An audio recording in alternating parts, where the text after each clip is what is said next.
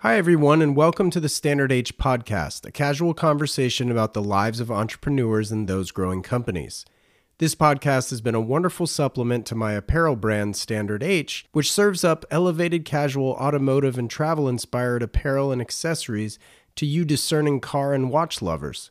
It's been a blast recording these episodes, and if you like what you hear, please visit standard-h.com and sign up for our email list. Our recently revamped website not only hosts every episode of this show, but also allows you to explore the entire product assortment and our latest travel recommendations.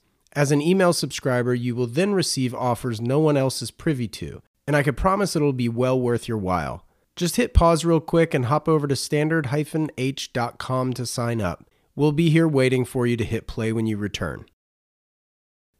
Watch collecting is often described as a journey, and along these roads of exploration, you may encounter independently owned brands you've never heard of creating some of the most incredible timepieces. If you're in search of these brands, look no further than Passion Fine Jewelry, owned by former Standard H podcast guest Tim Jackson. Offering incredible timepieces as well as phenomenal customer service, Passion Fine Jewelry is California's largest independent watch dealer located right here in Solana Beach, just north of San Diego. There you will find Roger Smith, Gronfeld, Kudoke, Habring, Sarpaneva, Roman Gauthier, and many more. If you can't make it to California, visit passionfinejewelry.com for their entire offering online. This episode is also brought to you by Cantonment. Cantonment's flagship product, the Kerchief, is a perfect medium between a handkerchief and a bandana. Featuring iconic designs such as a Fender Stratocaster and the dashboard of a Volkswagen GTI, these utilitarian cloths are an item that should be a mainstay in your everyday carry. Tuck one in a back pocket or use one as a neckerchief. Visit them at cantonmentco, that's cantonment.co, and use the code STANDARDH in all caps, no spaces, for 20% off their entire online shop. Now let's get to the show.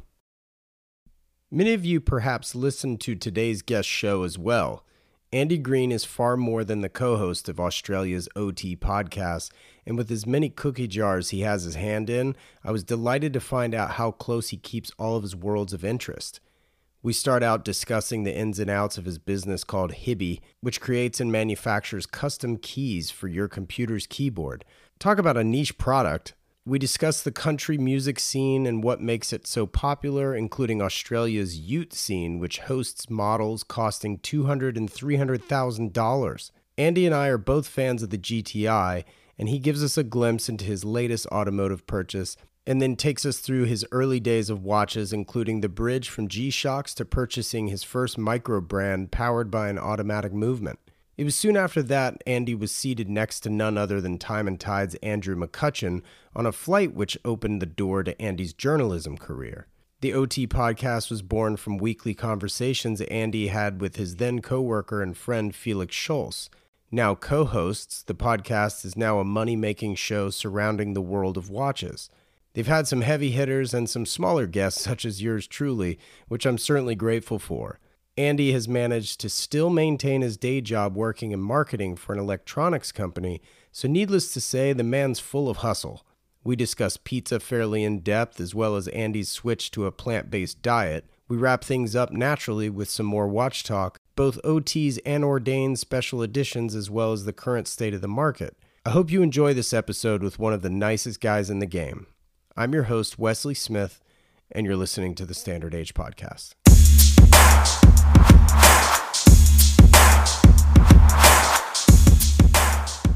How you doing? I'm good, man. How are you doing?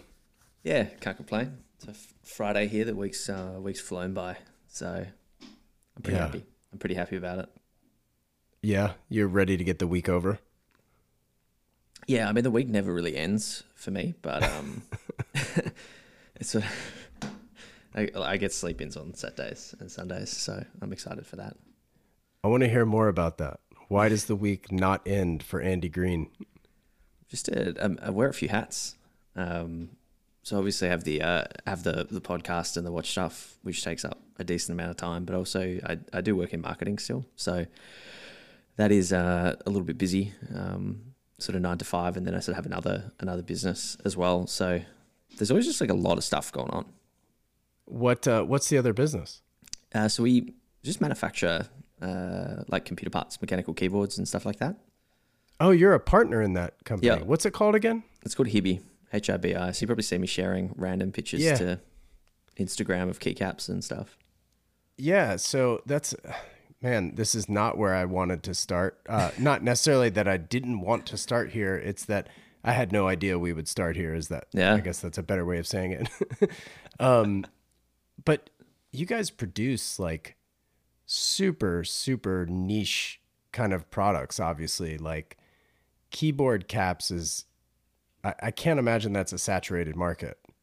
It's interesting. It's sort of, I like to explain it to people as it ticks a lot of boxes. It's DIY. So people that like making things enjoy it. It's customization. So people that like having things that are customized to them enjoy it. It's also a tax deduction if you're clever about it. I mean, it's work equipment.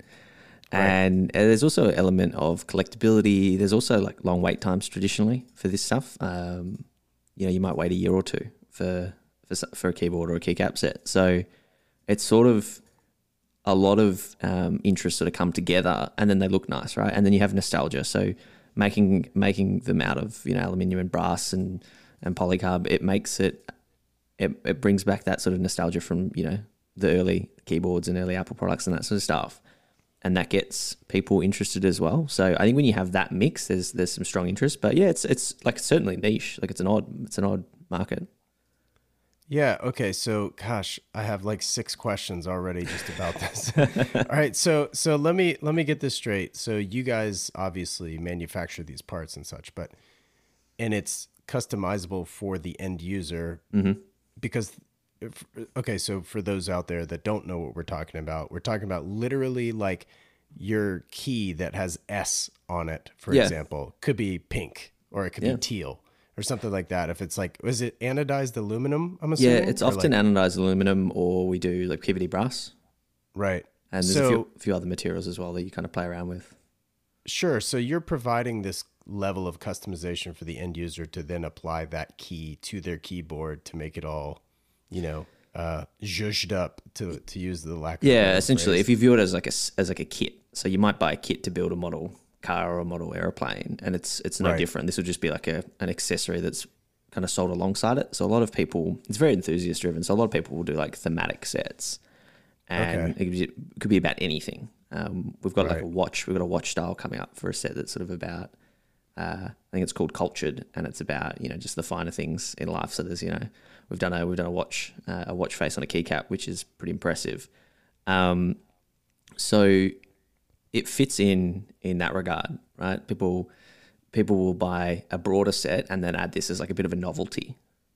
So it's not necessarily going to fit on like everyone's keyboard at home. Like you would need a mechanical keyboard to start off with. But yeah, it's the sort of thing where you can customize everything from the board that you use, the switches, the circuit boards that are in there, the weight of the switches, the sound. It's sort of people chase different passions within the hobby. Some people like own the aesthetic, some people like the feeling, some people like the sound. So there's all those additional sort of tactility elements that come into play as well. God, I'm so fascinated by this. So what would take it a year to be produced? Is that because you pre-sell everything and then you manufacture, or is it literally like a made to order situation? Yeah, so it sort of stemmed from the community. So it's sort of like Kickstarter. It does, manufacturing times for stuff is, I think everyone knows, quite blown out at the moment. A lot of what gets done is CNC milling. So blocks of aluminium or blocks of brass. Like it's mass manufacturing technique, but done on like a really small scale. Mm-hmm. So and all the different steps. Like the more complicated you make something, the more steps are involved and the more checks are involved, and so you can kind of get down the path, and then something doesn't pass, quality control, so then it goes back in. So it wouldn't take a year, but there's also just like backlogs. It's mostly the timeline that's blown out for everything is mostly just like backlogs. Right. And demand. It's sort of like if you imagine sort of some of those smaller watch manufacturers that, Chapek, for example, that open their books and you could prepay a third of the cost of a watch, something like $5,000 US. and you book a spot in for December next year, a build spot. Right. And they had to close it in like 2 days because they were full. So then the wait time is a year and a half, but it doesn't take that long to make. Right. Yeah, it's interesting. I just ordered my first independent from Kudoke earlier this year, and it's due up in July. Mm-hmm. The lead time really wasn't that long. It's because I'm having some little idiosyncrasies on the backside, let's say. Okay. And some tweaks. Yeah. So super excited about that. But I think, having just hosted Max Booser on the show recently, and clearly he knows about shutting the books, so to speak. It's really interesting, isn't he? He's a great guy to talk to. Oh my God, he's fascinating. He's one of my favorites for sure. Okay, so you are andygreenlive.com. What's with the live? I have to know. Yeah, some people thought it was Greenlive, like that was the last name. Oh, right. I mean, it's a pretty lame story, but back when I started on Instagram, when it was 2012, so probably 10 years ago, and I was a young boy, Andy Green was taken, and the email I used to sign up with was a live account. So I think my old email was like andygreen@live.com. So I was like, just Andy Green Live, so I wouldn't forget how to get in. Okay.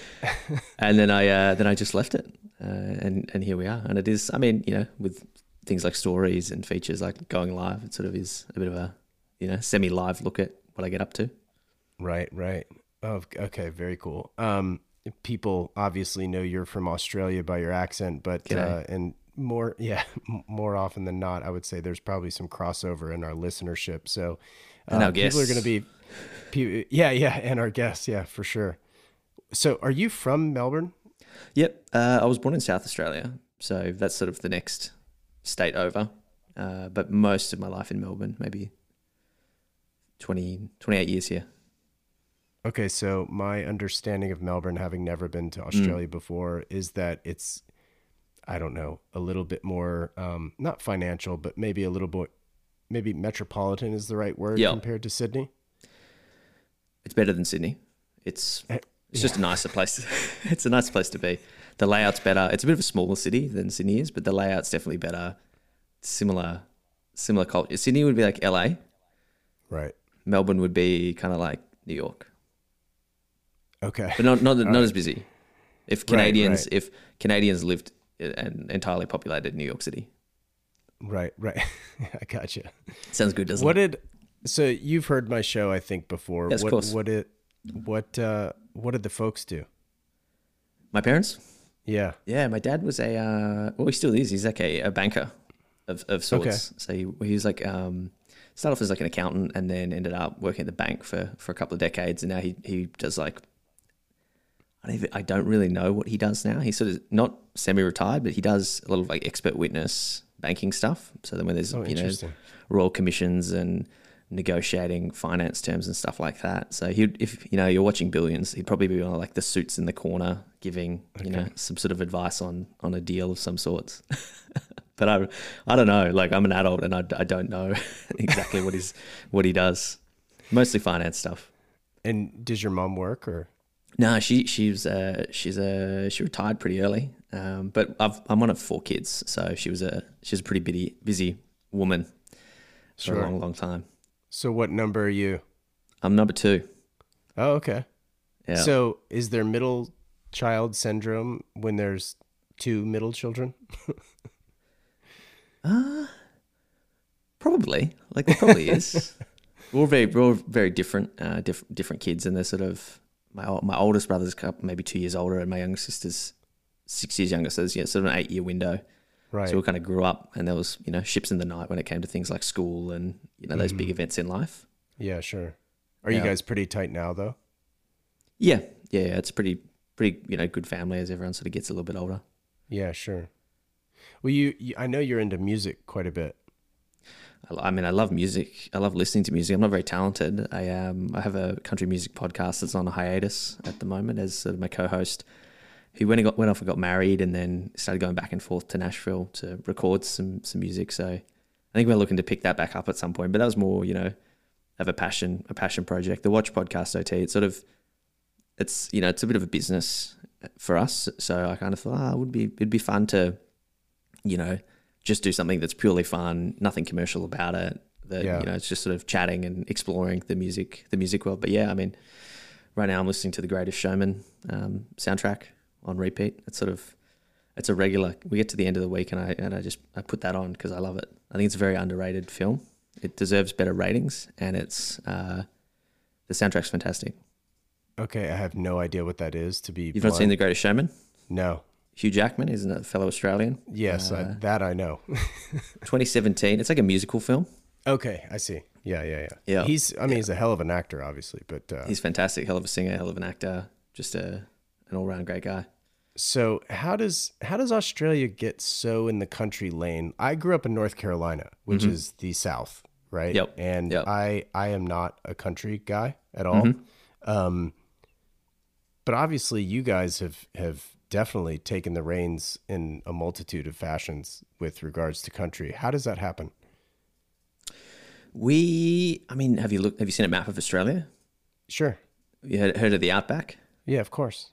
It's massive. So the city element of Australia is pretty small. It's basically the eastern seaboard, and then you kind of have Perth, which is the most isolated city in the world, and then you have an enormous, massive land. So there's a decent country. Right. Like, it's a different sort of country, but yeah, agriculture is massive here.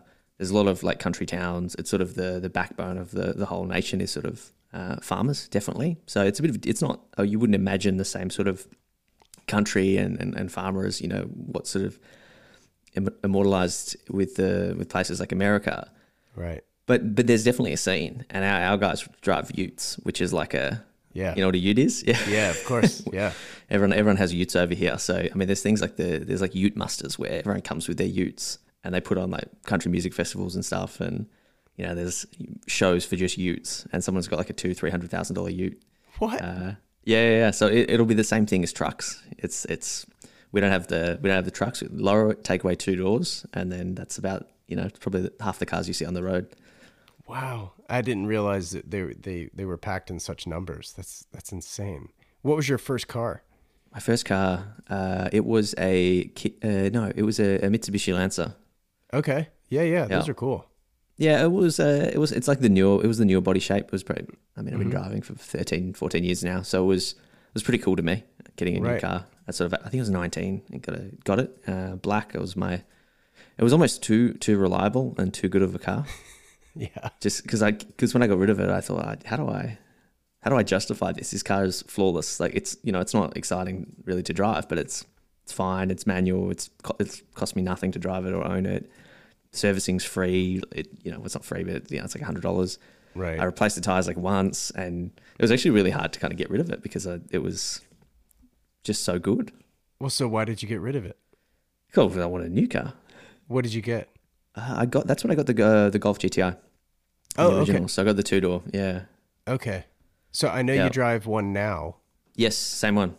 Okay, so that is the same one. Cool. Same one. So Mark that's 7, right? 7.5. Yeah. Oh, you got the 7.5. Nice. Yeah, it's an original. So it's an Australia only release. They did it in 2 colors, white and red, and it was a really good purchase actually, because it doesn't have a lot of the frills that the regular GTI has. They sort of limited the options to basically just driver assistance and the gearbox. And so, Apple CarPlay works perfectly. So you didn't need things like sat nav or anything like that. And with driver assistance, it's kind of perfect. It has the tartan seats as well, which is, a little bit less common these days, but true to the GTI. And I think they did 200 colors, 200 of each color. So maybe 400 just for Australia, and that's it. No kidding. Wow. Yeah. So why the GTI to begin with though? Like what drew you to the car? I'm always running around doing things, so I wanted a good runabout. A daily car that I could enjoy. Had a bit of speed to it. It was fun to handle. Had plenty of space. It was always just me driving around in it, so I could go to the gym in it, could go shopping, could go for road trips in it, and have something that was enjoyable to drive while I did it. And so, probably Jeremy Clarkson sold me on the GTI like he did everyone. Like it's the perfect everyday car. Yeah, I mean, you're preaching to the choir over here. Yeah, so yeah, I think it's the biggest bang for your buck for sure. What was the first watch you got? Like, what got you into watches then? We gonna keep talking about cars. We're gonna Well, get we to could talk watches? about cars. Well, you're like, so I just I'm getting the new Mark 8. Oh, nice. Yep. Yep. So I'm keeping it in the family, keeping it, just a little slight step up. Okay. New body shape. What do you think of the new body shape? I've to be honest, I haven't seen one in person yet. Yeah. Well, they've just come out. Yeah. Yeah, I mean, I like the outside better than I like the inside. That's my honest opinion. Yeah. That's ironically, I've not been in one yet, but it's coming in a few weeks. But that's on all reports. Yeah. Given that, there's definitely been a big price hike here, and sort of the interior is meant to be a little bit so-so for the price tag. And I actually didn't like the exterior though. I didn't like the new badging, and I thought the shape was a little bit too futuristic. But then as I kind of looked at it more and saw some YouTube videos and stuff like that, it really grew on me. Right. What color did you get? Black. Oh, okay. Cool. Yeah. Well, there's only 3 colors in Australia. They've really tightened up the release. It's 3 colors, 2 options. That's it. Wonder why that is. Yeah. I think it's just again, supply chain stuff. Like the more options they allow you to pick from, the more, microchips and things like that they need. So you can choose 3 colors and it's literally a sunroof and premium sound. That's it. Yeah. And I think there's a lot of that stuff comes from Ukraine, actually. I some of think the like chips and wiring. stuff. Or the wiring harness. Yeah. Yeah.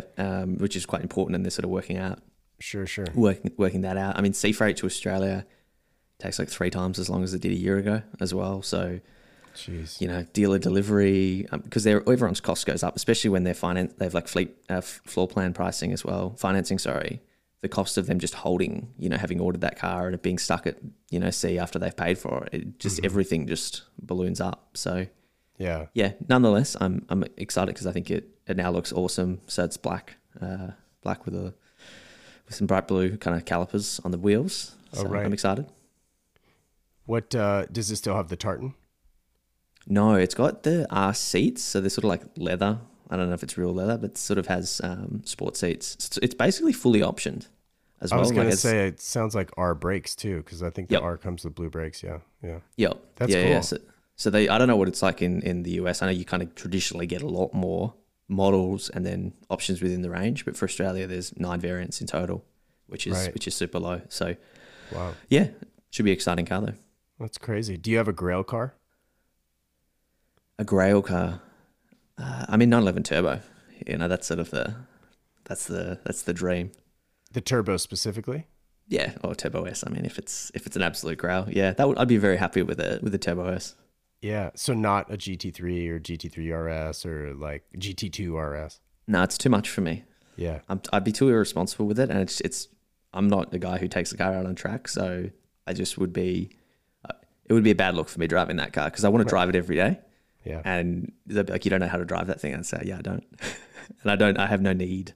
I have no need for that. But something about the Turbo S is just so classic, right, and iconic, and I just feel like that's a car you could buy it and just drive off into the sunset with it. Well, that 0 to 60 it'll blow your hair back. It's still insane. I mean, most new cars, 0 to 60 in under 5 seconds is very quick. Right, which is like almost every sports car now. Basically every sports between 2.5 to 5 seconds, and then at what point right? What do you need? I don't need that. But otherwise, yeah, like an older 911, 964 or something like that. Maybe even a Cabriolet from the late 80s, black. The David Duchovny special from Californication. Right. That's like seared in my memory because I think he has like an 84, and it's the black Cabriolet, and that's sort of like it's beat up and he's sort of like washed up at that point in the show, and then sort of he gets his luck turns and he gets a bit of money and he upgrades it to a new one, but he misses the old one. Right. But what about you? You got a Grail? Oh gosh, Grail car. It would depend whether or not we're like going with like my childhood Grail versus like, I don't know, my modern Grail. I would say my modern Grail would probably be a GT3 Touring. But my childhood Grail was probably a Ferrari Testarossa. Wow, be lovely. Yeah. So we could dive into watches now if you'd like. Yeah. So my first watch, my my first watch. I've always been interested. I always had like G-Shocks and stuff like that. And my parents would go overseas and I'd be, oh yeah, get me a G-Shock from the airport, or because there'd always be different releases overseas, and they'd go to Asia quite a bit. So they'd come back with sort of some funky, G-Shocks, and they'd come back with a couple because they're $100 each. So yeah, I was spoiled. But then I worked from a young age. That's where I got this work ethic from. But from 15, I was working at a pizza shop. And I remember I got my first tax return, and I was like, oh, what is a tax return? And it was like $600. So I worked pretty hard to get a $600 tax return. Yeah, that's nice. So I went out and I said, well, what do I go and get? And this is a 16. So I went out and went to like a department store, one of those mall, conglomerates, and I bought a Hugo Boss dress watch. And it was just quartz. It was just a neat little dress watch that said Hugo Boss. And to me, I'm like, oh wow, this is a nice brand. This is what a cool watch. Yeah, sure. And so I wore that for a couple of years, and I was sort of interested. And then I kind of came around to 18. I thought, oh, well, I should probably start looking at like an 18 watch, but I didn't have any money. So then it sort of like sat on the back burner. And as I approached 21, which is sort of a bigger birthday here anyway, I thought, oh, it's a sort of like your parents ask you, your friends ask you, everyone's like, well, what do you want to get? Maybe we can pull some money together and get you something. And that's when I discovered Watch Media. And I discovered there was websites and stuff like Worn and Wound and Hodinkee. There wasn't really much else back then. And I started thinking, well, what's going to give me the most bang for my buck? What's going to be really interesting? It's going to have what matters at the price point. And so for, what can you get for like $1,500? Because I think that was sort of what I was budgeting to spend. And so I started learning about movements. And you go, well, it's got to have an automatic movement. If you're going to spend $1,500 on a watch, it's got to have an automatic movement, right? Yeah.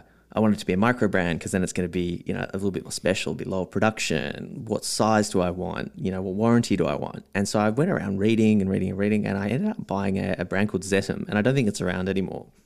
But it was off a Worn and Wound review of this watch. It was a circular watch with like a black, really just black clean dial. And so I read the review. I thought, oh yeah, cool. I'm going to get this. And I did. I bought it online, ordered it, and then I had that. And that was cool for about a year. And then, of course, I kept reading watch publications and stuff like that. And then people worked out that you like watches. Said, oh yeah, I saw this magazine. I've got this book here. Have this, have that. And then I think I had an overseas holiday trip, and I was going through Europe. Oh, where can I visit? What watch store can I visit that's not here? What watches can I go see that aren't in Australia, that are overseas? And so that's when the trip, the watch, boutique trip started happening. And I started going, oh, well, there's stores here in this country, and there's this store in France, and I can go have a look here and just have a look around. And, from there, it spiraled. And actually on that trip home, I think it was 21, 22, I flew home from the UK, and it just so happened I sat next to a guy who was wearing a Rolex, and it was on a NATO strap, and I was just looking down at it. It was a Submariner on a Bond NATO. And I was pretty young then. I was thinking to myself, is it real? Because I've never seen a Rolex on a fabric strap. Yeah, I'm like, is it real? And so I was giving it a good stare. And he just stopped and he goes, oh, are you checking out my watch? And I said, yeah, I am. I'm just curious about it. And it turned out I think he was writing about watches at GQ magazine. And he said, oh, and this is from London to Melbourne, so 24-hour flight, so a long time. Yeah, yeah. He says, yeah, we're right for GQ. I've just been over at SIH. So this would have been around February. So Watch Fair. I didn't know that a watch fair existed. Yeah. And yes, I'm right about this. I've actually got my own publication launching. It's just going to be about watches. You should follow us on Instagram. We've got 900 followers. And so he's like, no Wi-Fi on a plane. So he's like, he grabs my phone and puts a note in, and it was at Time Tide Watches. Oh. Right. And so I was like, yeah, cool. And he's probably a decade older than me, if not a little bit older. And so he was telling me all about the watch industry. And I think he pulled out his carry-on, and he had like a Panerai or something wrapped in a sock as well. And he was showing me other watches. And he's like, yeah, well, hit me up because we both lived in Melbourne as well. He's like, hit me up when we land, and email me, and we can do a review on your watch that you just bought. And so of course, I did. I was 21, 22, emailed him. He launched Time and Tide. So this is obviously Andrew McCutcheon. He launched Time and Tide probably a month later. I think it was about March. Wow. And so he launched that, and there's a pretty small Rolodex back then of guests to invite to things and people to help out with stuff. So I met Felix not long after. He was already sort of a soft launch employee a few months before the website officially launched, and started going to watch events. Started come down to the office. We've got this in for review, or we're photographing this. You want to be in a photo shoot? So early on, I was just randomly helping out with a bunch of stuff. I mean, I think I did half a dozen photo shoots. One of them was like still their YouTube banner of, me wearing this IWC at like 21 years old, hailing a cab. Like, and it's just, I still laugh every time I see it, that it's just like, it's sort of an iconic image to me. Wow. So yeah, and then that sort of relationship evolved after about 6 months. They just said, "Oh, we'll hire you to help out with bits and pieces," and then one day said, "Oh, hey, can you help us write about watches?" And I said, "I don't know how to write, but if you can help me and teach me how to do it, I will." So then I've ended up, at one point I was writing 5 or 6 articles a month, which was pretty decent contribution given that I was working full time at the time. Sure. And yeah, so I stayed there for I think I was there 5 years helping out. Wow. And sort of working, and Felix and I became very good friends. At one point, the office was they moved to an office that was on the same street as my work office, like literally wasn't in the main city, but it was half a kilometre walk. So I don't know, a third of a mile. So me and Felix would have a coffee, every day. We'd walk up, and I don't know, we got to the point where we thought our conversations were really interesting and funny. And we always thought, oh, we should do a podcast. At some point we should do a podcast together. But I don't know if people will enjoy listening to us. We enjoy, and we like to think that if someone was here like eavesdropping on us, they'd probably laugh along to our conversation as well. But we never got around to it. And then, yeah, I mean, that's the story of me and Watches, and the rest is sort of history. I mean, I left, Felix left not long after. And then about a week before the pandemic, we were talking, finally, let's just do this podcast. Let's just see how we go. We'll record a pilot. So I think we recorded a pilot in the first week of March, sent it around to a few friends. They said, yeah, this is all right. No, you should keep going. So we went back into the studio, and then lockdown just like swept the country. So we were trying to figure out how we were going to keep the podcast that we decided to launch going during lockdown. And it turned out to be the best thing ever for us, because we were just stuck at home, all this spare time. Everyone else in the world was stuck at home and had all this spare time, and they couldn't really say no to jumping on a Zoom call. So I guess that's the story of me and Watches, and me and the podcast, and Felix. Wow, that's so crazy, because, all right, so all of that, like, I didn't know half of it, but, okay, so Felix was with Time Tide then, right? And then, let's see, he's with Revolution now, or?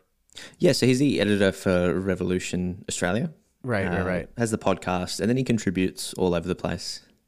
Okay, so this was, you said, what did you say, 5 years ago? Or you were there for 5 years? I was at Time and Tide for 5 years, yeah. Right. So when were these like coffee meetings happening? How long ago?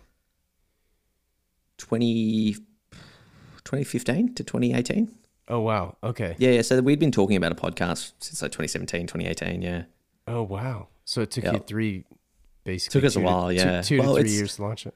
We never had our own projects or businesses at that point. So, right. And there's, as you know, there's some investment, and there's a huge amount of time. And when you don't know how to edit, Right. audio and video and make websites and do all that stuff, like it's challenging. So, I always applaud people that at least try, because it's a lot of people sit back and, scuff and, sniffle and that sort of stuff at people that, try something and fail. But it's really hard to try stuff. So we always we liked the idea of it, but we weren't really sure how we would do it, if it would be part of Time and Tide, if it was not going to be, how could we how could we set it up? And then it just so happened, not long after he left, because he was always full-time there. And when he left, it was okay, we've got a bit of an opening. You know what? You don't have to worry about that. You don't have to worry about like things like non-competes and that sort of stuff. Right.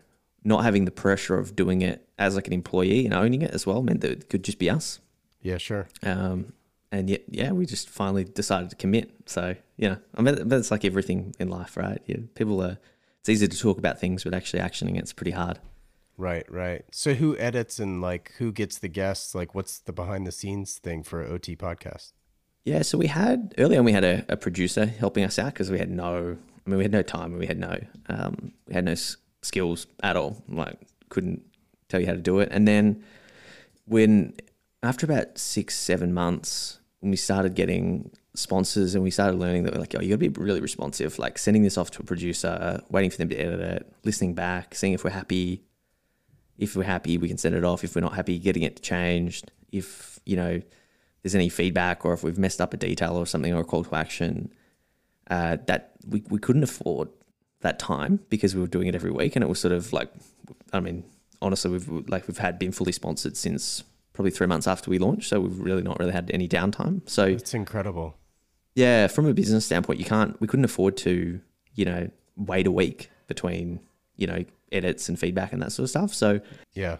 I sort of taught myself how to edit audio and figure it out. And through that, we upgrade the gear and you learn sort of tricks and hacks, and you learn how to get pretty quick at it and how to host a show and, get guests on and keep them on a good path so that not a lot of editing is required. So we don't really do heavy editing. Right. It's more just, tightening things up, cleaning things up, fixing audio if we need, and then sort of adding the different elements. So I do all the editing and the assets. Felix does a lot of the business side of stuff now. He was sort of the other way around, but he sort of handles a lot of the brand stuff because he knows them all really well, and he works with them on his other sort of projects and ventures anyway. I see. And then guests, we sort of we juggle it. We sort of look at people that we like to talk to, and a lot come through just brands, which we're really lucky that we kind of get offered chats to interview, and we just say, hey, if this person's available, can we just do a podcast instead of a Zoom? Can we just record the audio, and can we publish it as a podcast because we think other people would like to hear this? Right. And there's been a bit of adjustment for brands. Like a lot of them weren't super keen on the idea of having the same chat recorded and then published, but they come around to it. And I mean, I think it works well because you're going to get really interesting guests on. So how was it, what was the process like when you got your first sponsor? I mean, you said, I guess Felix is kind of responsible for that now, but... We actually said no to the first person who approached us because they wanted to do something that we just didn't do. And we hadn't even figured out how we were going to monetize the show. And they were asking us for video content. I'm like, we still don't do video content. Right. And so we think, well, it was a lot of money. Do we just do a video? How do we position it? How do we do that? And I said, no, we're changing too far. We're deviating from a model we've not even decided on.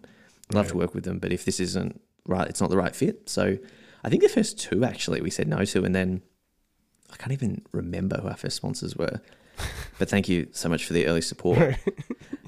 But we've gotten away. We're really lucky. We've gotten away with being ourselves, and we're very transparent. Our approach is always tell people, we don't try and hide. If we have someone sponsoring the show, we just say, and we say it, at the start, and we talk about it. And a lot of what we wanted to do, we didn't want it heavily, edited at all. We didn't want to have to send through like layers of approval. And early on, we were a little bit more conservative, like, oh yeah, hey, this is what we've said, just so you know. And I don't actually, brands have been really good. Like they very rarely have us change anything. And if they do, it's like we've said the percentage of something is wrong, or the price is wrong or something, or we've said, oh, it's 41 millimeters and it's 41.8 or something. Right. But they've been really trusting. And I think that's just because of mostly Felix's reputation, if I'm honest, and his sort of long-standing reputation in the industry, that there's a lot of trust there. And I think it's a better experience for everyone. Like we don't want to do like real, dense ad content that no one wants to listen to. We want to make it enjoyable, and and we would never work with a brand that we didn't, actually believe in and didn't believe in what we said about it. Mm-hmm. So it's an interesting one though. Like it's a tricky field to navigate, just from honestly like keeping it engaging. But I think Felix and I are pretty good at that now. Like we try and make everything we do entertaining. Right. So what does OT stand for those? That's a secret. I can't tell you that. Secret handshake. It's top secret. No one knows. Oh, you're being serious? Yeah, it's a secret. So who? I'll tell you offline. I can't tell you on this. Okay. Who created it? We had a different name at the start. I think we were going to call it All the Good Times. That was like the draft name. And then we thought, that's too hard. And then we didn't want something super time related, and then we just landed on OT and it stuck. All right. So offline. That's an offline chat. We'll sort it out. Yeah. Wow, that's so crazy. There's no reason that it's secret, but it's just sort of like we've never told anyone, and now we don't tell anyone. Okay. So you went to university, I'm assuming? Yep. Yeah. What did you study? Marketing? No, business. So I was actually a chartered accountant for quite some time. Yeah. So like my initial career. Sorry? Like your old man. Yeah. I followed in his footsteps. So I had an accounting degree, went and did the CA program, which was like another 3 years of work and study afterwards. Mm-hmm. So I started my career off at Deloitte. Yeah. My cousin worked for Deloitte for a few years. Yeah. That's cool. She traveled constantly. Yeah, it was a lot of travel. I couldn't do it. So what's up with your job now in marketing? Like what exactly are you responsible for? Are you kind of on the client side or more on the creative Yeah, or so I work for a big electronics retailer. So I do like digital marketing. Okay, so all of your worlds are sort of combining with like your keyboards and electronics and Everything's marketing and stuff. online. Yeah. I mean, even your OT podcast t-shirt with a pizza on it relates back to your first job. So, I mean, Yeah. I like it how you keep it close. Everything is weirdly sentimental. I mean, so I worked at a pizza shop for 5 years. That was my kind of high school job. What's your go-to pizza? Oh, You can only choose one. You can only choose one and don't do halvesies or anything lame. You gotta pick a setup. What are the toppings? so like I'm vegan now. So my pizza has changed from what it was when you're working in the shop and you have free reign. Right. You go off menu. So we would bring in things like roast, like if mum cooked a roast lamb the night before, you bring in the roast lamb, you bring in like potatoes, some peas, even gravy, and you're making like a roast lamb pizza. So you would just go off menu and you'd start just putting whatever you could on a pizza. And it's a different, Wow. yeah, when you're not paying for the toppings, Yeah. it's a different league. Yeah, of course. Now, I keep it simple. There's a few good vegan pizza places that I go to every now and then. So why vegan? What made you decide to switch? Well, I say plant-based because I'm not, hardcore vegan. And I don't like live the full lifestyle of no animal products, but it was just like a health and a little bit of a environment, and, conscious decision. Maybe like 7 years ago, I was chatting to a friend of mine who's an athlete, and he sort of was telling me how he recovered really well and he sort of slept less and his body just felt really good. And I thought, this guy's an elite athlete. He's an Australian cricketer. And he felt really well. He just felt amazing, and he could, get off work off 6 hours sleep, and he was just perfect. And I Wow. thought to myself, well, there's no bad reasons for doing, this lifestyle change.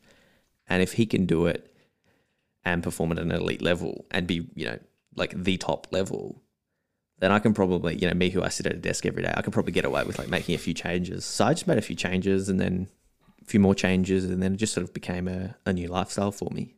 So there's no hard reason why, but it was just sort of, it made sense to me. Like it didn't make sense to continue, a lifestyle and like eating a diet that like I didn't need to. Right. Always viewed it as, well, I don't need to. I don't need to eat meat. I don't need to eat animal products to be healthy and happy and, fit and whatever. So I just sort of stopped.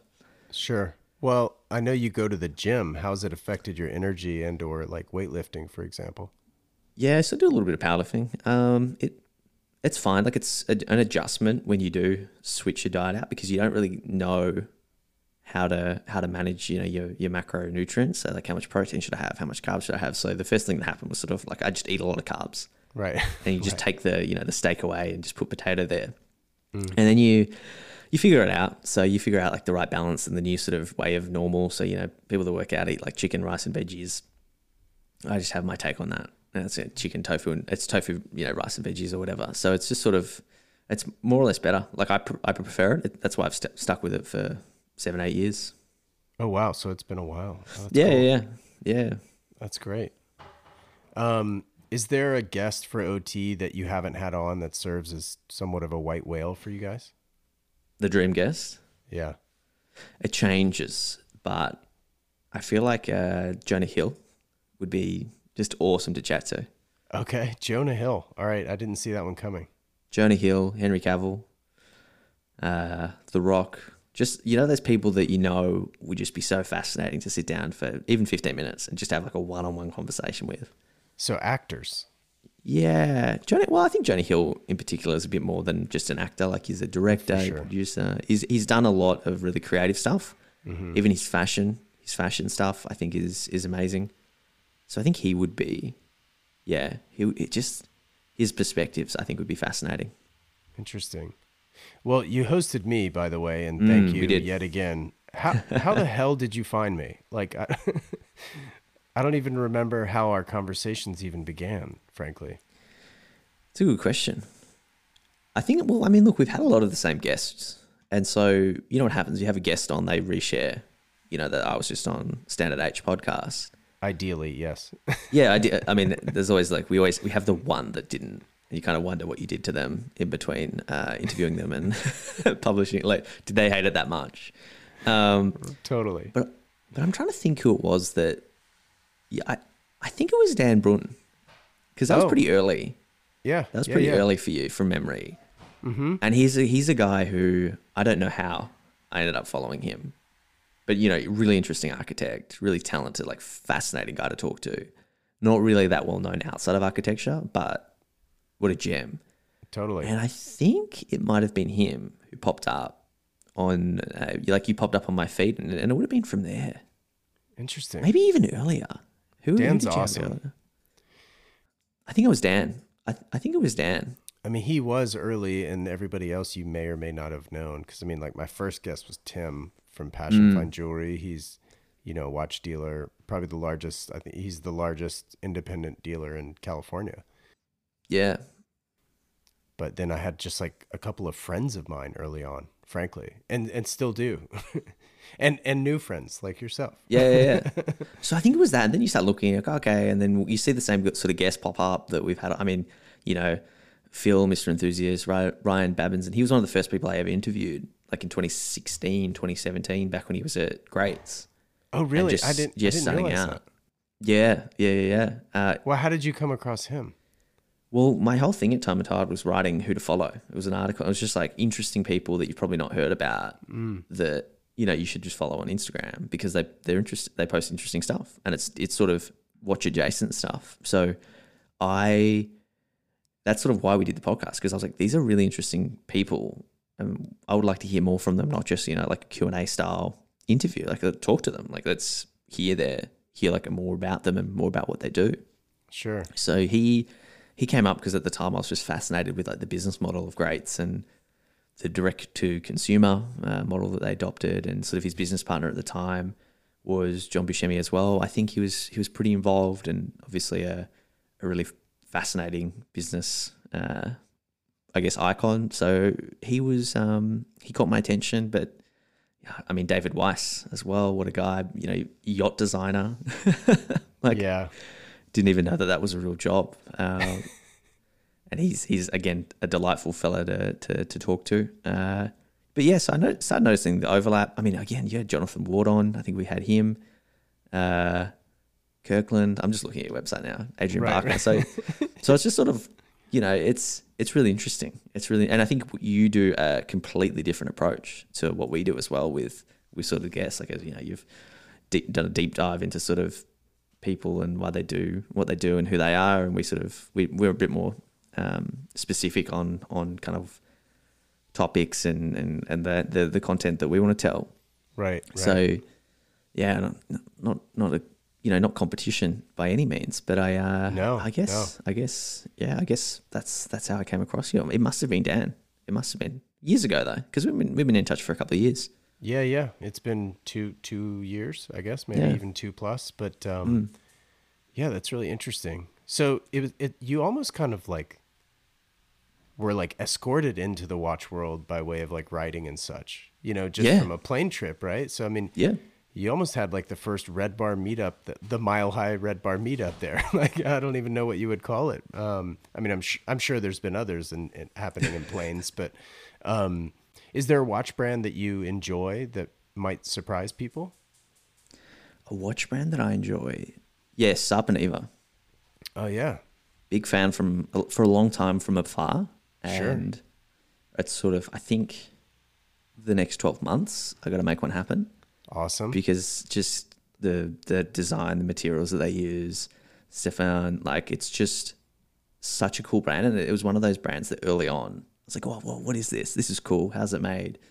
That really caught my attention. And I miss that. Like, the more time you spend immersed in like the world of watches, especially working in it, you kind of get desensitized to a lot of stuff.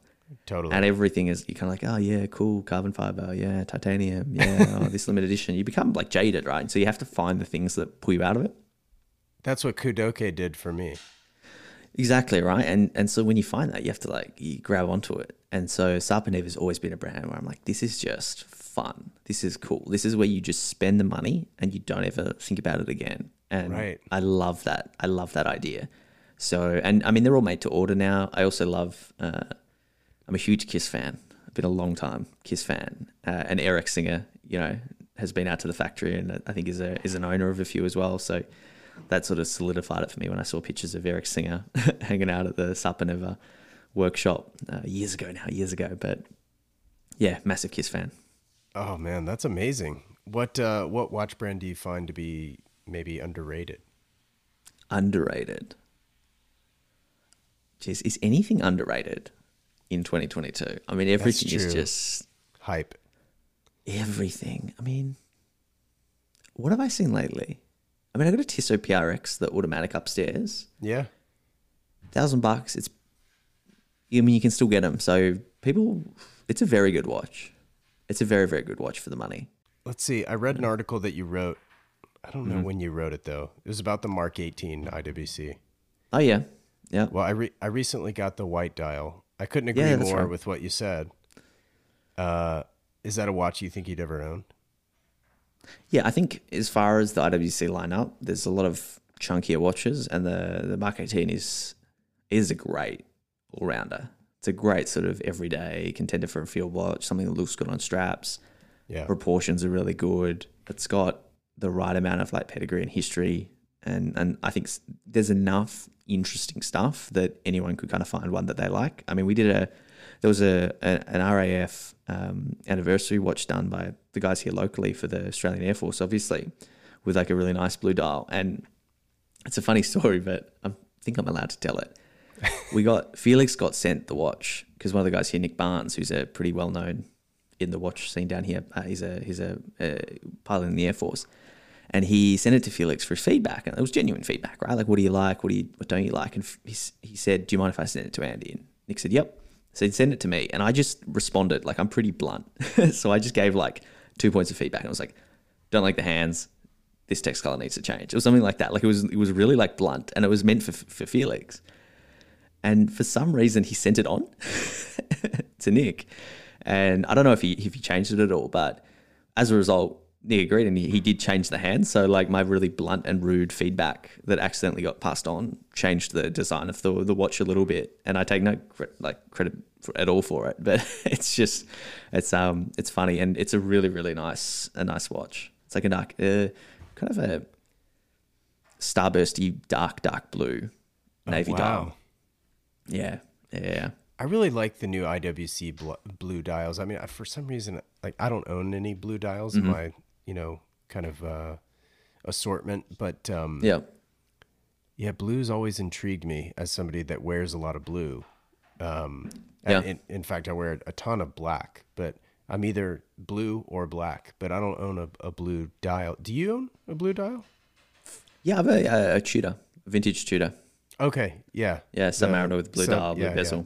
Snowflake, yeah, those are so sweet. Snowflake. Yeah, so it's really like an Admiral blue, petrol-y blue. Like, it's pretty washed out now. Kind of like the French Navy, wasn't it? The French Navy? Yeah. I have a Helios with a blue dial. What else? I mean, I think the Vacheron makes one of the better blues on the market. They do a nice blue. But I do like the Tudor Pelagos, which is kind of the opposite end of the spectrum, even though they're both sort of, nautical. There's a lot of way to do blue. Yeah, totally different approach to blue, but I love them both. Pigtails. I know my pigtails. You got the Sakura, right? Like the candy pink. The candy pink Rolex. Yeah. Yours is 36, right? 36. Yeah, they didn't do it in 41. Yeah. Oh, really? Oh, that's right. Yeah. Which is funny because like the Tiffany was done in both, but then they discontinued the 41, and now they only do it in 36. Yep. Yeah, exactly. So I have a pink dial, bit of a pink dial collection, and then we did the Analdane at the end of last year as well. Yeah, how'd that come about? I wanted to ask you about that. That was like Lewis from Analdane really early in the podcast, always being I think he's a massive supporter of Felix, and Felix has always supported Analdane. And he was just really early. He just kind of said, we should organize a call. And so we organized a call with him, and it was really late at night and early for him. And we're just sort of chatting. He's like, yeah, we should do something. How can we support you? We should do something. Maybe we could do a watch. And this is 2020, so it's changed now with Analdane. And I said, let's do it. And I just locked him in. I just made him commit.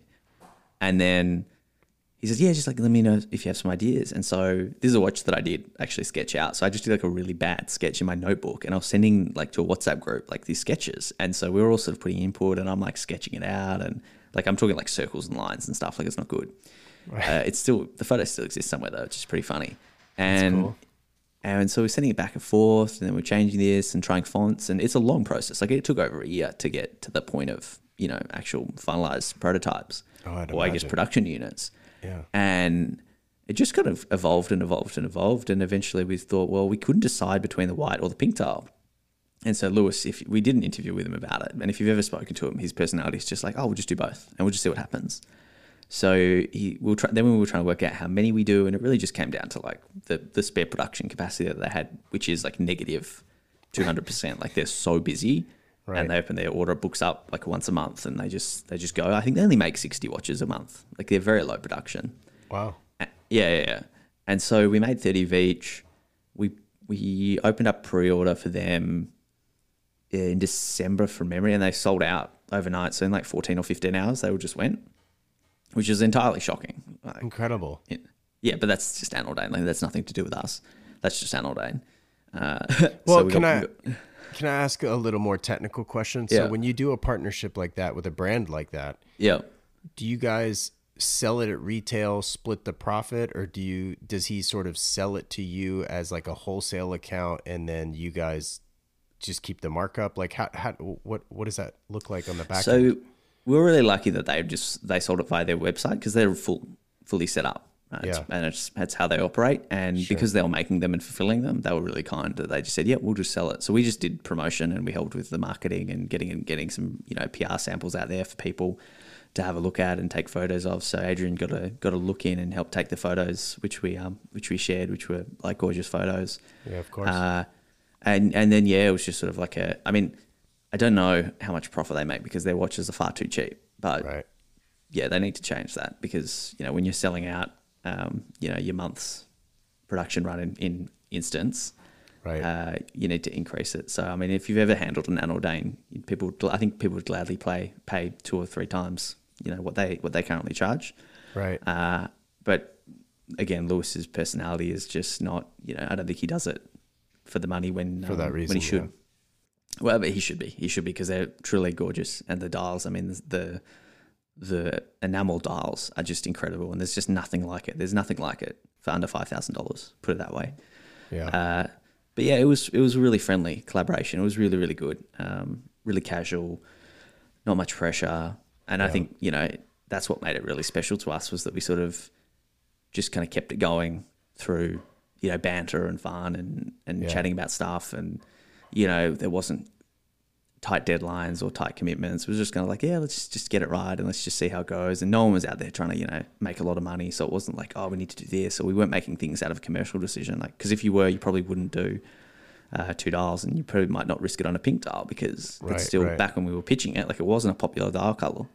2020, you know, Rolex did it, but no one else was really doing bold pinks. Sure. And that was always a color we just wanted to do for us. So yeah, I mean, if you were doing it to make a lot of money, you probably would have tried to make 200 or 250 or done unlimited, and then taken 2 years to deliver. But I think they've all been fulfilled. I think they were fulfilled a month ago. So quite a quick sort of 3-4 month delivery time, which is awesome. Yeah, man, that's incredible. Congrats on that. That's super fun. So are you much into F1 at all? Are you a Daniel Ricciardo guy, or like? I like going. Yeah. I'm not super into it. Like, I wouldn't watch it unless I'm there. I did interview Daniel Ricciardo at one point briefly, which is really lovely, down to earth guy, which was quite cool. Yeah. But it's a nice event, and being in Melbourne, it's really kind of cool to have it here and see how like the city changes. So we had a bit of a hiatus for 2 years, and just happened last month before. Yeah, it's been a couple months, I think, maybe now. March. It's incredible to see like what the watch world has done too, like even just alongside F1 and their growth, and, you know, Drive to Survive, and, you know, Charles Leclerc getting his watch stolen, and it's just insane now. Yeah, it's full on. It's a full on. I mean, I think in Melbourne Grand Prix there was 400,000 people passed through over the weekend. Over 400,000, which is It's. I heard tickets here in Miami last week were like $2,000. to go. Wow. I went to the race in Austin in 2016 was my most recent F1 race that I attended. And I think I paid $85 for a general admission ticket. Mm-hmm. So yeah, $2,000 is quite the jump, I'd say. Look, it's good that people are back and supporting, live sports, and we're at a point in the world where we're back doing this stuff. It's just nice to have events back on, I think. Right. Yeah, it's incredible. What have you done recently for the first time? What have I done recently for the first time? I have... Well, I mean, the F1 was weird. Like, that was a lot of people. And that was the first time I'd been around, like, hundreds of thousands of people all at once.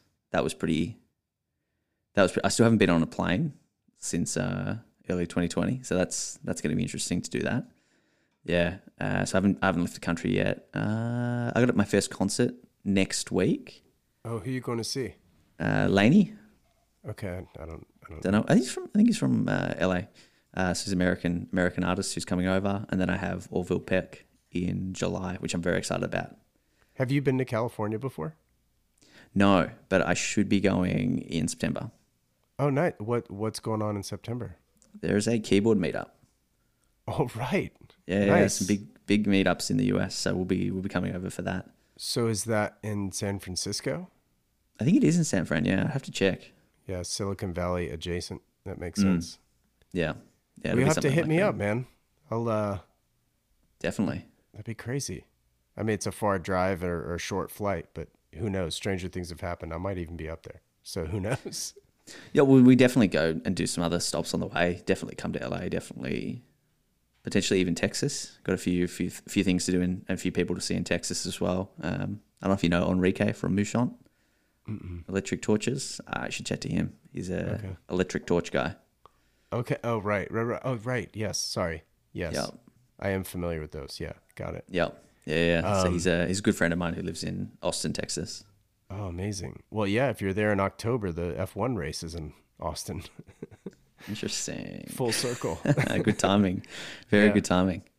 Yeah. Well, cool, man. Well, obviously I was on your show, as I've mentioned, but do you have any updated questions for me? Some updated questions.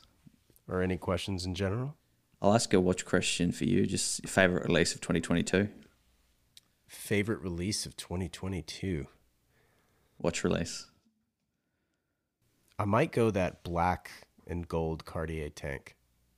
Oh yeah, that's nice. That's tasteful. Just so clean. Cartier this year have killed it. Yeah. Well, I mean, I feel like the last couple years, man, yeah. like they've just been crushing it. Like kind of, quote unquote, making the whole line the CPCP line, basically. It's interesting. You chat to them. Sorry to cut you off. It's interesting because you chat to them and they're like, yeah, we've always been crushing it. And then you kind of go, oh, that's arrogant. And then you think to yourself, nah, they kind of have. They kind of have. And they just overtook Omega, right? With market share, apparently, or at least, turnover. I believe it. Yeah, it's incredible. I've been a long time subscriber to that brand. It's just, I've just been so focused more on dressier pieces, I think, from an interest perspective. How come? Because I've got what I need, and I've got more than I need, sports-wise, right? Mm-hmm. Like, I mean, I think we all have more than we need in general. Yeah, definitely. But like, I don't even know what to look at anymore, other than to appreciate it. You know what I mean? No, I think that's normal. A lot of people get there, and then they end up looking at dress pieces, and then they look at independence, and then that's where I'm at, right? And the Kudoke is the 2, so it's got the day-night indicator at midnight. That's cool. Which is super that's really cool. Out of the box for me. Even just kind of cheeky, right, from a design perspective, even from a function perspective, because unless you're in a cave, if you don't know if it's day or night, you got bigger problems on your hands. You know what I mean? So, yeah, but I love it too for that reason, right? Because it's superfluous. Like I love it. Yeah, awesome. Yeah. Oh, well, Andy, this is photos. Yeah. Oh, for sure. They'll be posted for sure. This has been a blast, man. I really appreciate you taking the time. My pleasure. Enjoy your Friday. I will. We'll have to have you back on OT sometime. Yeah, would love to. Especially since like the journey's been very different since I was on your show, I would say. And then the pandemic and spending more time reading and I think there's a bit of a check-in. I think we need to have a bit of a check-in. Yeah, that'd be fun, man. That'd be super fun. I'll do it. Well, give my best to Felix and enjoy your day. I'm gonna go eat some dinner. Love it. Thanks for having me on. Hey guys, Wesley here. If you liked what you heard, maybe tell a friend about the Standard H podcast. And if you have a moment, please rate and review the show as it helps others discover this podcast. Shout out to Jensen Reed and Super Beautiful for the theme track, as well as to Clear Audio for the noise canceling headphones. Thank you so much for listening, and I'll catch you in the next one. Take care.